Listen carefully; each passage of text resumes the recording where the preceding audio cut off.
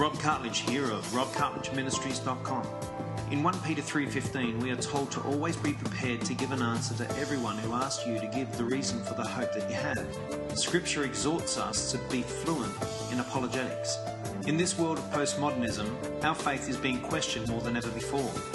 In response, God has raised the standard and has given us more evidence for our faith than ever before.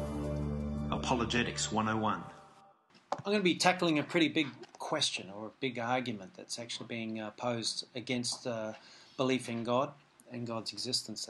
This question's being asked all over the earth at the moment. This is in our Apologetics 101 sermon series, which is our third sermon in this series. And the first one was God versus science. Second one was biblical authentication. And this one, why does God allow suffering?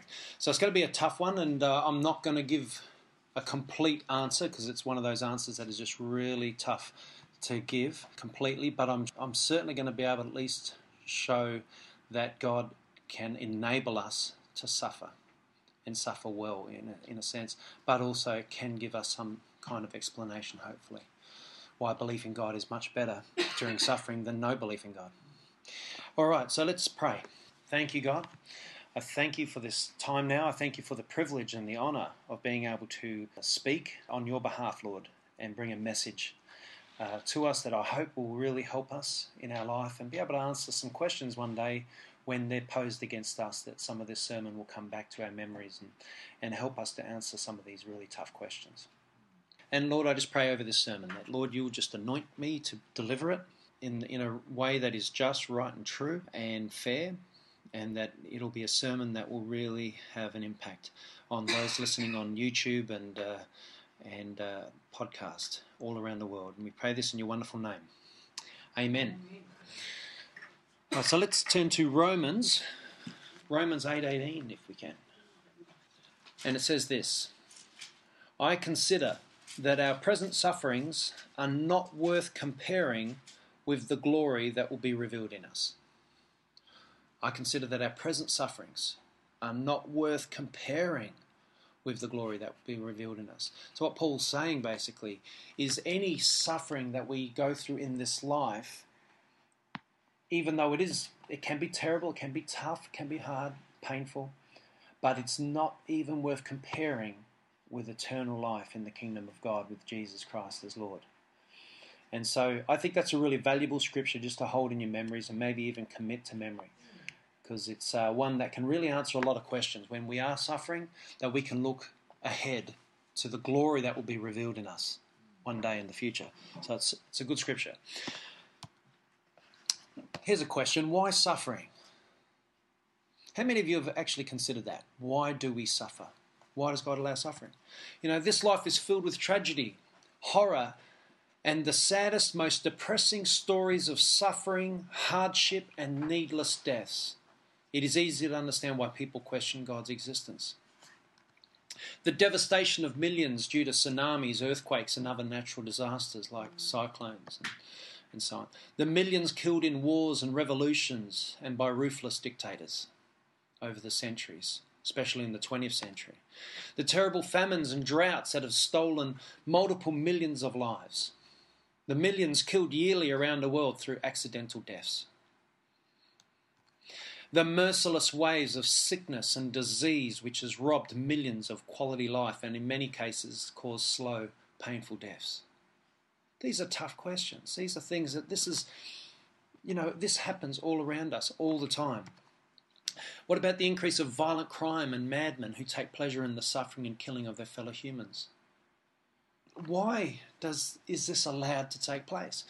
When you look from a Christian perspective, what about the millions of martyrs that have been martyred in the most cruel ways possible, killed in the most cruel and merciless ways, and God's allowed it?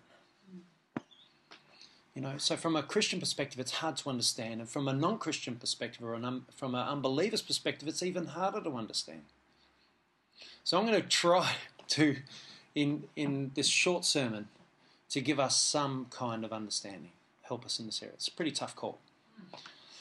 Theologians all around the world have been challenged with this question for the last 2,000 years, and not many have come up with totally adequate answers. So why suffering? How can there be a God who is compassionate and loving to all he has made and infinitely good, yet this same God can allow these senseless tragedies to occur?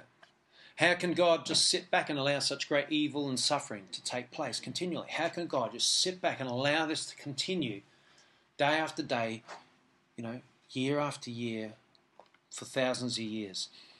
These are tough questions, and one answer may satisfy one situation but not satisfy another situation.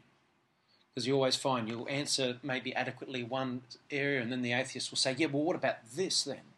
And you go, oh, well, and then you try to backtrack and realign your words to answer that one adequately, and then there's another one. There's always another situation that can't be explained. I remember reading William Lane Craig in his book On Guard. He talks about a child that was drowning slowly in this mud pool and watched by the news for a few days, and they just, for some reason, she was trapped and they couldn't get to her and couldn't free her, and they just watched on national TV this child slowly drowning in this mud until she just died and just swallowed her up.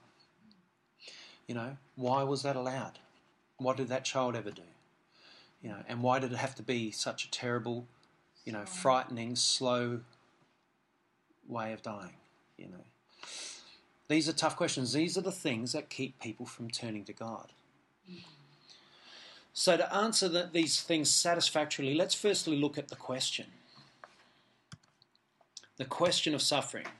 And it's been one of the greatest arguments of atheists for the non-existence of God. The argument is something like this.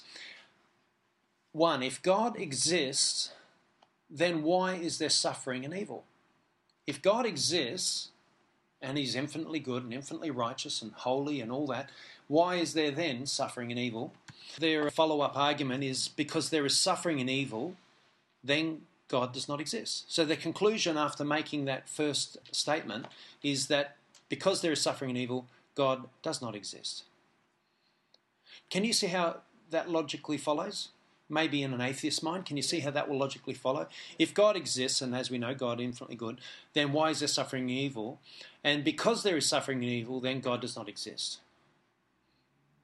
It's an assumption and a conclusion made just because of some moral standard that they've gone and drawn. How does an atheist explain suffering?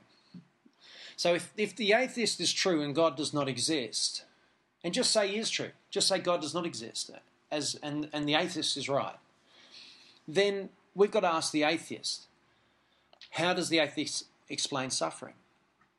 And what hope does the atheist offer as consolation? Because if it's true, and the Christian hope is all wiped out, then okay, let's forget about their hope now. Let's see what does the atheist hold as a hope. And I think that's got to get backtracked a bit. It's got to be redirected at them. But they always got these little loopholes they use. One atheist answered that question. I was reading on some blogs and some threads about this very question. One atheist answered that question by saying, as an atheist, I see no actual need to really explain suffering. So that's good. As an atheist, he doesn't see any need to explain it, but as a Christian, we've got to have a perfect explanation. But as an atheist, I don't need any explanation whatsoever. That's a bit, double standard, isn't it? It's a double standard, I believe. But reading a number of blogs and the answers of this question to atheists, I was shocked at the incoherence and absolute hopelessness of their answers. The answer I placed above really sums up their view. When you ask them why does suffering exist, they just say things like, people aren't very nice, or people are cruel,